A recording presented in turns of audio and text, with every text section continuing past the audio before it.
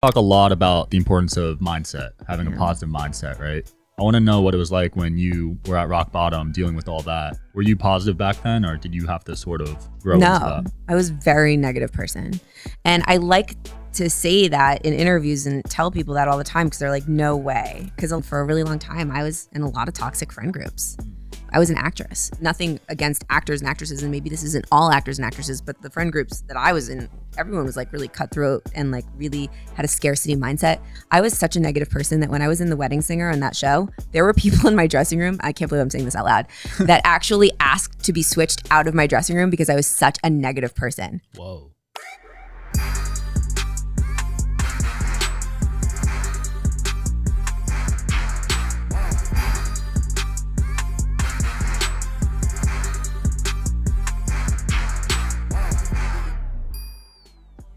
Welcome back to the Digital Social Hour, guys. Got with me an amazing guest today, Jen Gottlieb. How's it going? So good. I'm so thrilled to be here. Man, I saw you crush it in front of 7,000 people last week. That was pretty dope. That was crazy. That was crazy. Were you nervous? Yeah. I could tell. Could you tell? I saw you backstage. You were. Listen, I used to be an actress, so I've performed in front of thousands of people my whole life, and I always get a little nervous. Even when I was in a Broadway national tour and I did 10 shows a week. Every show, I got at least a little nervous, and I like that because without that nerve, like without that little bit of adrenaline, it's like it almost feels like I don't care. Right. So I like having that because I'm like, oh, that gives me that adrenaline, and then I get up on stage, and the second that I get up there, all of it goes away. Yeah, that's facts. How long were you doing Broadway? That was a full year on the road. Yeah. So you were changing locations every week, basically? Oh, yeah. So it was like on a bus, get to the theater, unpack your stuff, do the show, go to sleep that night in the hotel, wake up, get on the bus, go to the next theater every single day. Yeah, I can't imagine that. Traveling's pretty stressful. So for a year straight. It was so that experience, like that role that I played, by the way, that the show was The Wedding Singer. Have you seen the Adam Sandler, Drew Barrymore movie, The Wedding Singer? I think I might have actually. It's a great movie. You should watch it if you haven't seen it. Okay. And there's this character in that movie named Linda, and she's the that leaves Robbie Hart at the altar. She's like the kind of the villain. And when I saw the show on Broadway, I was like, that's my dream role. I don't know why. I was like, I want to be the bad girl. Like, I want this part. And she was like this rocker chick. And I end up booking my dream role, like the role that I always dreamt of. And it wasn't easy. I had to be the understudy first. I didn't get it a bunch of times before.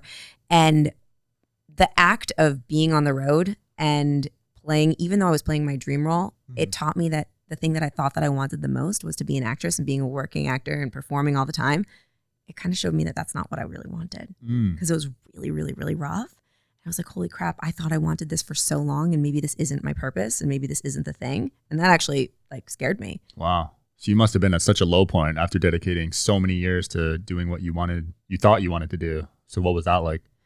Well, it kind of, it didn't, the lowest part wasn't that moment. So when I got back from doing that show, I actually got booked on a TV show on VH1 all about heavy metal music. Really? Yeah, you don't know any of this. Okay, so I was on a show for 5 years about heavy metal music called That Metal Show on VH1. And if you go and you Google me, I looked much different. I don't like heavy metal music. I didn't then. I don't now. But I was an actress, and I got back from playing this rocker chick on the road for a year. And I'm like, okay, this is the next gig that I should get. I'll get. I could play heavy metal girl. Why not? But before I knew it, I had built this like brand and this presence online and this presence in the world that was a lie. And it wasn't really me, but I was me because it was a talk show. So I was Jennifer, but I wasn't real me. I was basically like hiding behind this facade of this girl that was like super like sexy and hardcore and heavy metal. And I really spiraled into a dark place because I was completely out of alignment. And I knew within me that I was like living this lie, but I couldn't get out of it. Wow. And it was the perfect example of being seen but not being seen as who you truly are. And when that happens, I believe, well, for me, I was so out of alignment and I couldn't get myself back in because I couldn't get myself to quit. Because I was like, what would I do if it wasn't for this? And so the universe stepped in. I believe in God. God stepped in and smacked me back into alignment, and the show got canceled. The guy that I was with at the time that I thought I was going to marry, this on paper perfect relationship, which was actually very toxic, he ended up leaving me for one of my friends. Whoa. And everything kind of just like happened for the shift to happen, basically. And I ended up in this tiny little apartment with 6 other actors with a window that faced a wall. and I had to start over. Jeez. And that was the moment where I was like, is this really what I'm supposed to be doing? Rock bottom. That was it. Yeah. Man. Yeah. What a journey. Now here you are. Here I Speaking am. new stage every week. One of the biggest motivational speakers, I'd say, in the world right now. Thanks, buddy. Yeah, it's crazy. I mean, what got you on the path of speaking on these stages? Was that something you wanted to do for a while? I had no idea that there was anything like speaking, like motivational speaking, for a really long time. It's funny because I always thought that my purpose was supposed to be an actress and read other people's lines and sing other people's songs and wait for someone to pick me and play a character and audition. And I thought that was the life that I was going to live. And I was very certain of that. Mm-hmm. And the crazy thing is you can't connect the dots looking forward. You can only connect them looking backwards. The Steve Jobs quote. I love it so much because now that I look backwards, oh, duh, this is totally what it was all for. All the training that I went through to perform, because now I use all of those skills when I'm speaking. Mm-hmm. But when I first became an entrepreneur, speaking was not even an option. Shipping can make or break a sale, so optimize how you ship your orders with ShipStation. They make it easy to automate and manage orders no matter how big your business grows. And they might even be able to help reduce shipping and warehouse costs. So optimize and keep up your momentum for growth with ShipStation. Sign up for your free 60-day trial now at ShipStation.com and use the code POD. That's ShipStation.com with the code POD. First of all, I didn't even know like how to speak on stage because I was always used to playing a character, and acting is much different than public speaking. Mm-hmm. It's a totally different skill set. And I remember the first time I ever had to speak on a stage, I tried to memorize my whole talk. Like they were lines because I was an actress and I was like, oh yeah, you memorize your lines and then you go up on stage and you read the lines or you recite the lines. It was terrible. But then the second that I got the hang of it and I was like, wait a second, I need to let the audience really see me. And I need to just allow whatever I want to say to come through me and remove everything that I learned from acting, but just keep my stage presence and all the things that I learned as far as like how to connect with the audience. And the second that I figured that out and I started doing it, I was like, holy, this is the greatest thing in the world. Mm.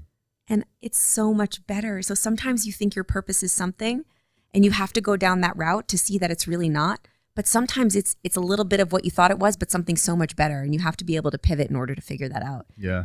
And so the process of building a business and becoming an entrepreneur gave me this opportunity to see that what public speaking was and fall madly in love with it. And now it's like my main focus. I love that. Yeah, I've tried to memorize speeches like word for word, and it doesn't come across authentic when you go about it that way, you know? No, and no one wants to watch somebody recite a speech that they memorized because you're disconnected from the audience. Yeah, absolutely. So are you going up there just completely raw, like each time you don't know what you're going to say? No, definitely not. I know what I'm going to say, but it's not memorized. So my focus is like, all right, I know the first thing, like the first few words that are going to come out of my mouth, I know what those are because that will usually set me up. As long as I feel really confident about that, I know the last thing that I'm going to say, and I know the transitions and I know the stories I'm going to tell, but nothing's memorized. And when I'm up there, I just say like, okay, God, speak to me and through me. I know the stories I'm going to say. I know the person that I'm speaking to, and I'm going to focus on just providing value to that person in my mind and tell the stories that I have planned,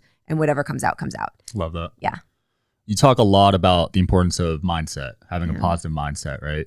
And I feel like I'd say most people don't have a positive mindset. So I want to know what it was like when you were at rock bottom dealing with all that. Were you positive back then, or did you have to sort of grow into that? No, I was a very negative person. And I like to say that in interviews and tell people that all the time because they're like, no way. Because a lot of people think that if they have a bad mindset or they're in a negative place or they're in a bad spot in life, that it's impossible to shift and it's impossible to change. I'm a living, breathing example that it is possible to change. I was such a negative person that when I was in The Wedding Singer on that show, there were people in my dressing room, I can't believe I'm saying this out loud, that actually asked to be switched out of my dressing room because I was such a negative person. Whoa. I was always like, I just always thought of like, I was a complainer and I just didn't have that mindset. And I think it was because I was really just trying to figure out who I really was. And I was so in this internal argument with myself. And I think I was living my life for other people and like living my life based on what I should be doing instead of like what I really desired. And I didn't figure that out yet. So when I hit the rock bottom moment, I remember there were so many nights when I would stare out that little window and I would like just start journaling. I didn't even know what journal, like I'd never journaled before in my life, but I was like, I guess I'm going to journal. I don't know what else to do. And the only thing that I could write is, one day I'll know why this happened. One day I'll know why this happened. And then my mom, this was a big moment for me. My mom is really into personal development. And I wasn't at the time, right? Obviously, she was always trying to get me to read books and like believe in positive thinking and all of that. And I was like, no, Mom, I'm not here for it. But she came into the city one day. I live in New York. I was in New York, and she gave me a book when I was at like the lowest point in my life. And the book is called "You Can Heal Your Life" by Louise Hay. And I was like, oh, geez, thanks, Mom. Like, I'm not going to read this book. And she knew it. She's so smart. So it's a book full of affirmations, like positive affirmations. And she photocopied one of the affirmations that she thought would be the best for me at that time. And she wrote on the back of it, "Jenny, I hope you find yourself again." And so I got home and I opened this book and I pull out the photocopy. I'm like, Mom, you're so smart. You knew I wasn't going to read it. And I said to myself, okay, all I'm going to do is I'm going to put this affirmation on my refrigerator and I'm going to read this stupid thing every single day. And this was the first commitment I ever made to myself, really, and stuck to, like real commitment. Like, I'm going to read this every day. I don't care if I believe it. I don't care if it makes me feel better. I don't care if it doesn't make me feel better. I'm just going to read it. I have nothing to lose. So I put that on my refrigerator, and every single day I stuck with that one commitment with myself. And I don't know if it was the actual affirmation of saying the positive things to myself every single day, or if it was the act of sticking with that commitment and then feeling like, okay, I did that one thing. That felt good. But something about that kickstarted momentum for me and kickstarted me like kind of getting out of my apartment and going and building my very first business and starting to go to Barnes & Noble, sit on the floor and like read every personal development book and starting to listen to podcasts and starting to expand my world and expand my mindset and starting to kind of believe in some of these tools and starting to implement them. It really was like that. And if you want to come full circle, yeah, that book, You Can Heal Your Life, was written by a woman named Louise Hay. This woman, Louise Hay, she's passed away, but before she died, she created one of the most successful and biggest publishing houses for personal development books called Hay House. That book is published by Hay House, Louise Hay.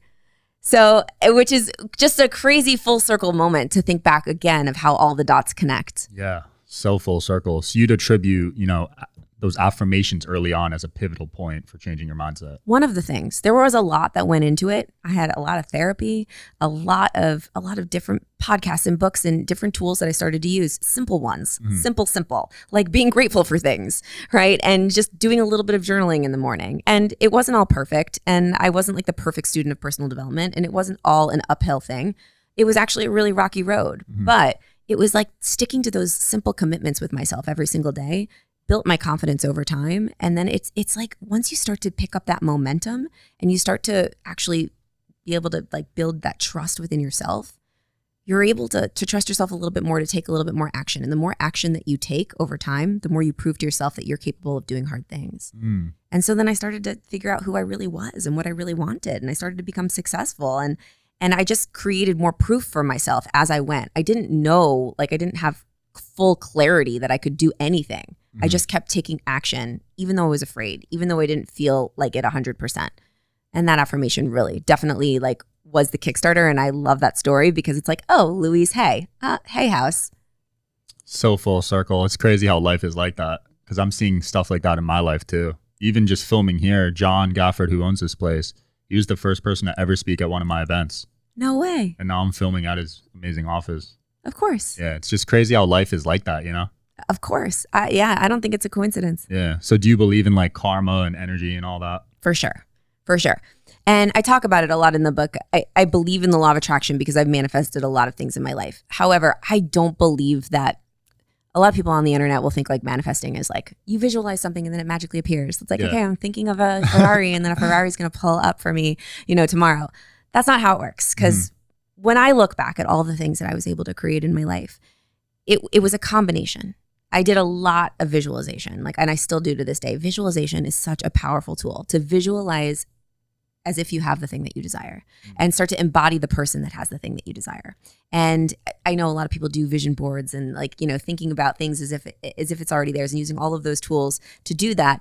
But all of that visualizing and all of the vision boarding and all of the believing that you have it as if it's yours, all of those are just tools to help you take action with less fear. Right. So if you don't take action and you don't do something, then none of the stuff you're thinking about is ever going to come to fruition. But you can absolutely use visualization as a tool to reprogram your subconscious, because your subconscious is the thing that's actually like guiding you towards your decisions. I believe your subconscious probably guided you here without you even necessarily really realizing it, but you kept noticing the opportunities because it was on your radar. You know, it's on your radar. And then so I believe that's like why there's a neon sign in the cover of my book, because opportunities will suddenly look like neon lights and neon signs when you visualize and believe that the thing is already yours. It's like, oh, duh, I totally have to go in that direction. Of course. And if you weren't visualizing and you weren't believing that you could do it, maybe you wouldn't see that opportunity. Maybe you wouldn't walk towards that opportunity. Maybe you would be too afraid and you would just go the other way. Yeah, it's pretty crazy to think about, right? Because as humans, we think like we're in control of everything, right? But then you see these statistics where your subconscious is like 95% of your thoughts or something. Yeah. Something crazy like that. And you're like, wow, I'm really just following a script almost. Yeah. I mean, think about it. Like, how many times have you driven somewhere, or you've driven home because you've driven there so many times and you don't even remember how you did it? Yeah, I've done that a lot. Yeah. Right? Or it's like we get up, we do our whole, like we brush our teeth, we comb our hair, we do the thing. We're not thinking about that. Our subconscious is actually like just making those decisions for us, and we're not consciously thinking of it. So if we can reprogram our subconscious mind by creating fake memories. When I was, I told you that becoming Linda in The Wedding Singer was my dream role. Yeah. Leading up to that, I spent months and months laying in my little twin bunk bed that I lived in. Like I was in this little dorm room when I was in New York in musical theater school, and I would just visualize myself playing the part. Like I would sing myself to sleep, and I would envision the costume on my body, and I would see the audience, and I would feel the lights on me. And there was no way in hell for me to get this part at that time, but I was just imprinting a fake memory in my mind that it was mine. So when the audition presented itself, I was like, done, here we go. Like I have practiced this in my mind a bazillion times. I'm not even scared. Let's go. And I walked right in there. And when I heard no again and again and again, and I didn't get it again and again and again, I was persistent and resilient because I had built this fake memory, and my subconscious was like, I'm just going to figure out another way to get it. And I'm just going to push even harder, and I'm going to try even harder. And I do believe now as an entrepreneur and booking really big stages like this and getting a book and building businesses, all of these tools, like believing that I can do it and visualizing it as if it's done, they help me to take action so much. I love that. Visualization is so powerful. I mean, I just saw this one study, these weightlifters, all they did was visualize lifting more weights, and they went to the gym without even lifting, and they lifted 13% more. I believe it. Like, I believe it. It's crazy. There's so many Olympic athletes that they spend like a full day visualizing the whole game, right? Going exactly the way that they planned, or visualize the race, right? Or like thinking about each step. And that way, when you're in it, you're like, oh, I've been here before. Yeah. That arena that we were at together that I spoke at, I have visualized standing on stage in an arena so many times. Wow. And that was the moment when the visualization, I've got goosebumps, meets the real life. And I was standing on the stage, and I was nervous before I got up there. But when I got up there, I was like, I've seen this before. Isn't that cool? It's so cool. Was that your biggest stage ever? For speaking. Yeah. It was packed in there. It was so cool. 7,000 people. But one day you'll be doing probably 50, 100,000 people. And on that, like, and I'll be doing that, and I'll be like, it's probably going to feel exactly the same as the 7,000. Because for me, like the 7,000 leading up to it, like I said, I always get a little nervous. I just did 500 people the other day. It felt the same as the 7,000. Like I get very excited about every audience, because I know when I was an actor, I would always remind myself, even though I've done this show 10 times this week, or I've done this show 50 times this month, or whatever it is, all those people that are coming, they're seeing it for their very first time. And I like to think about that a lot. And I think that it's an important thing to remember as an entrepreneur, or as someone that's creating content or building a brand, that the person that's watching that piece of content might be seeing it for the first time. You may have said that thing 85,000 times in your life, and it might be boring to you, but that person that's watching that for the first time, that's the first time they're hearing it. So I like to think about that person and how they're hearing it and how it might impact their life, and remember that it's their first time. Yeah. Yeah, that's so powerful. Your mental strength is just insane. You also dealt with an eating disorder, right? Yeah. Would you say having that mental fortitude really helped you get through that moment? Yeah, it was way more than a moment. It was like my whole teenage and young adulthood.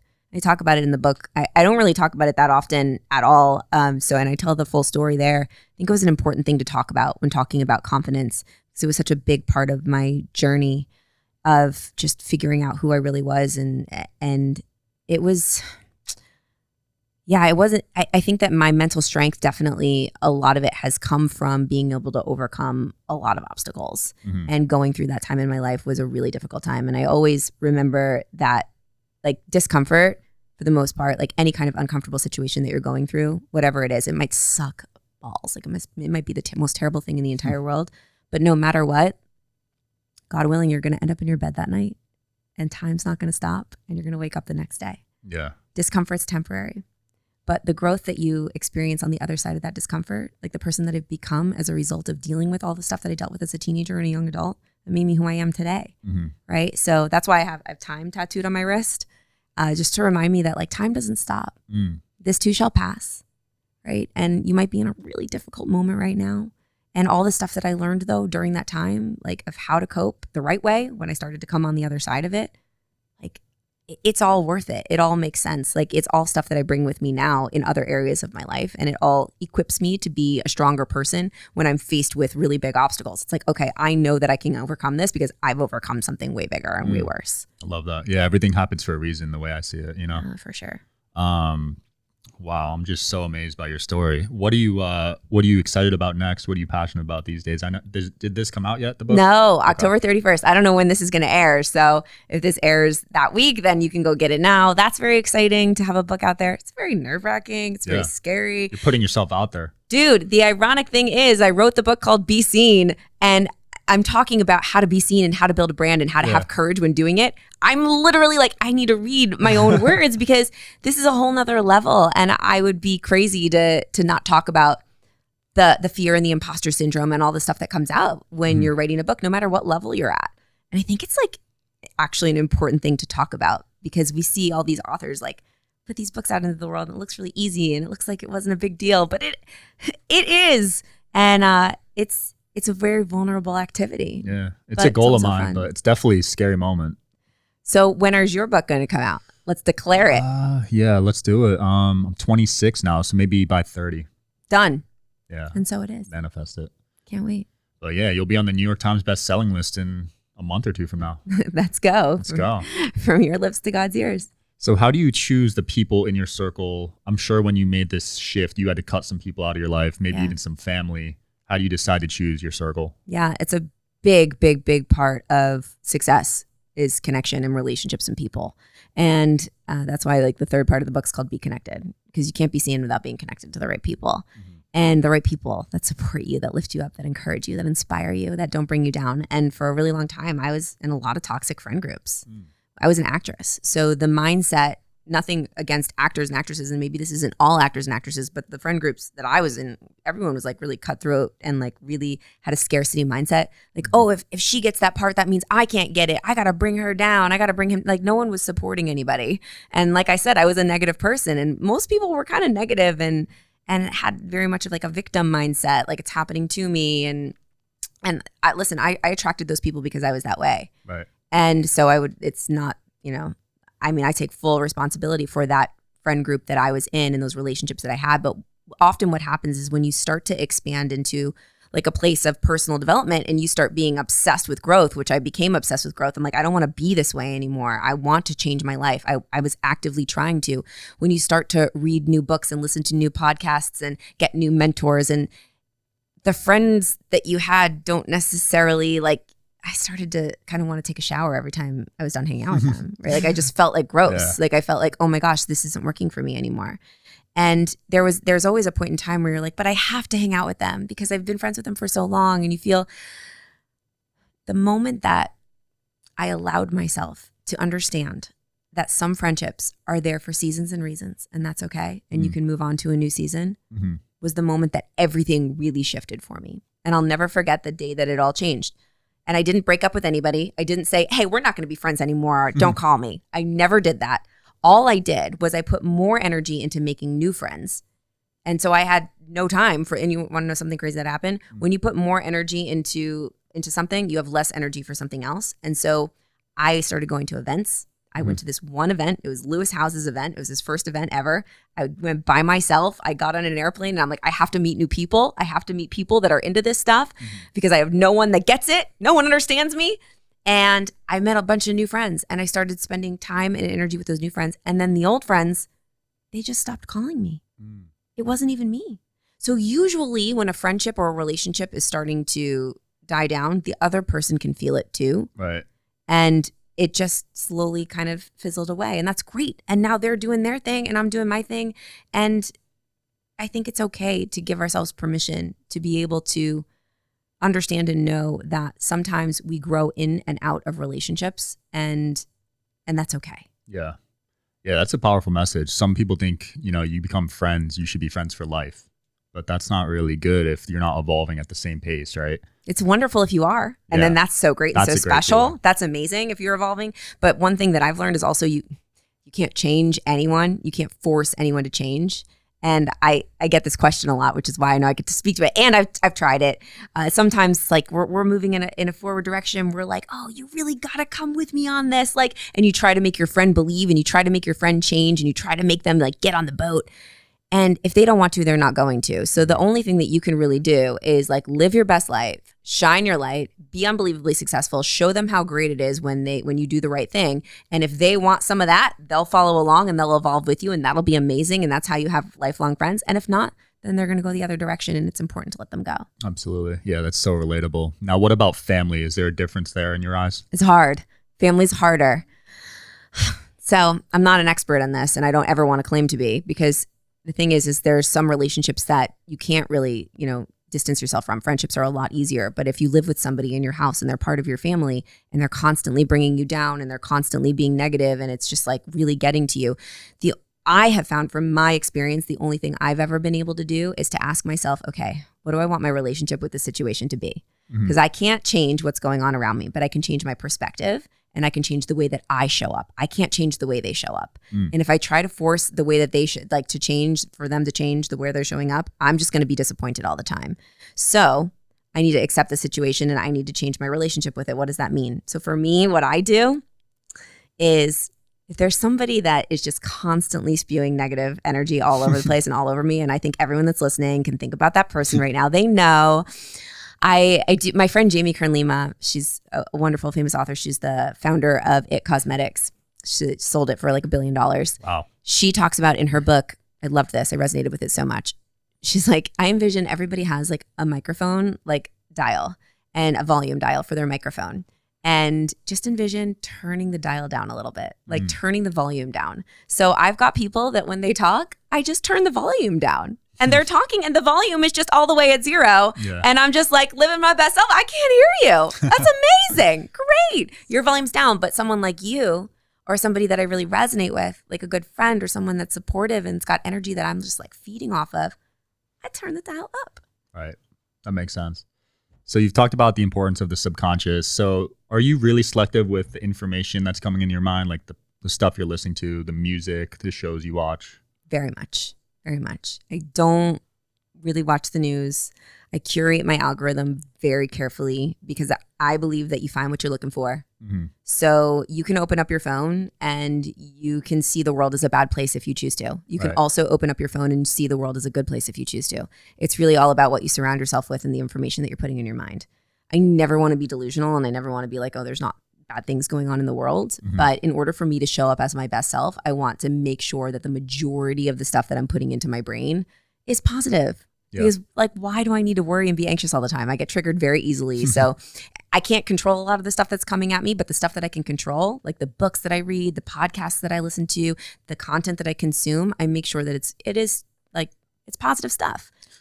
I love that. I used to watch the news a lot growing up. I mean, it was normal in the household and it's pretty negative, like a majority of the news. Yeah. I mean, that's what it's based on. Like they want you to be afraid, right? Yeah. And that's the whole point. So I don't really want to be afraid. So I make sure that like the conversations that I'm having, this again, the stuff that I can control is more positive stuff. And like I also don't like watching scary movies before I go to bed. I don't understand why anybody does that. So if I watch a scary movie or like maybe like a really crazy like mental movie that like makes you really afraid of something, before I go to sleep, I am up all night worrying about that. And I had this aha moment the other day. I'm like, why am I doing this to myself? Yeah. What? Like, why would I do this? I only watch happy, funny things before I go to sleep at night.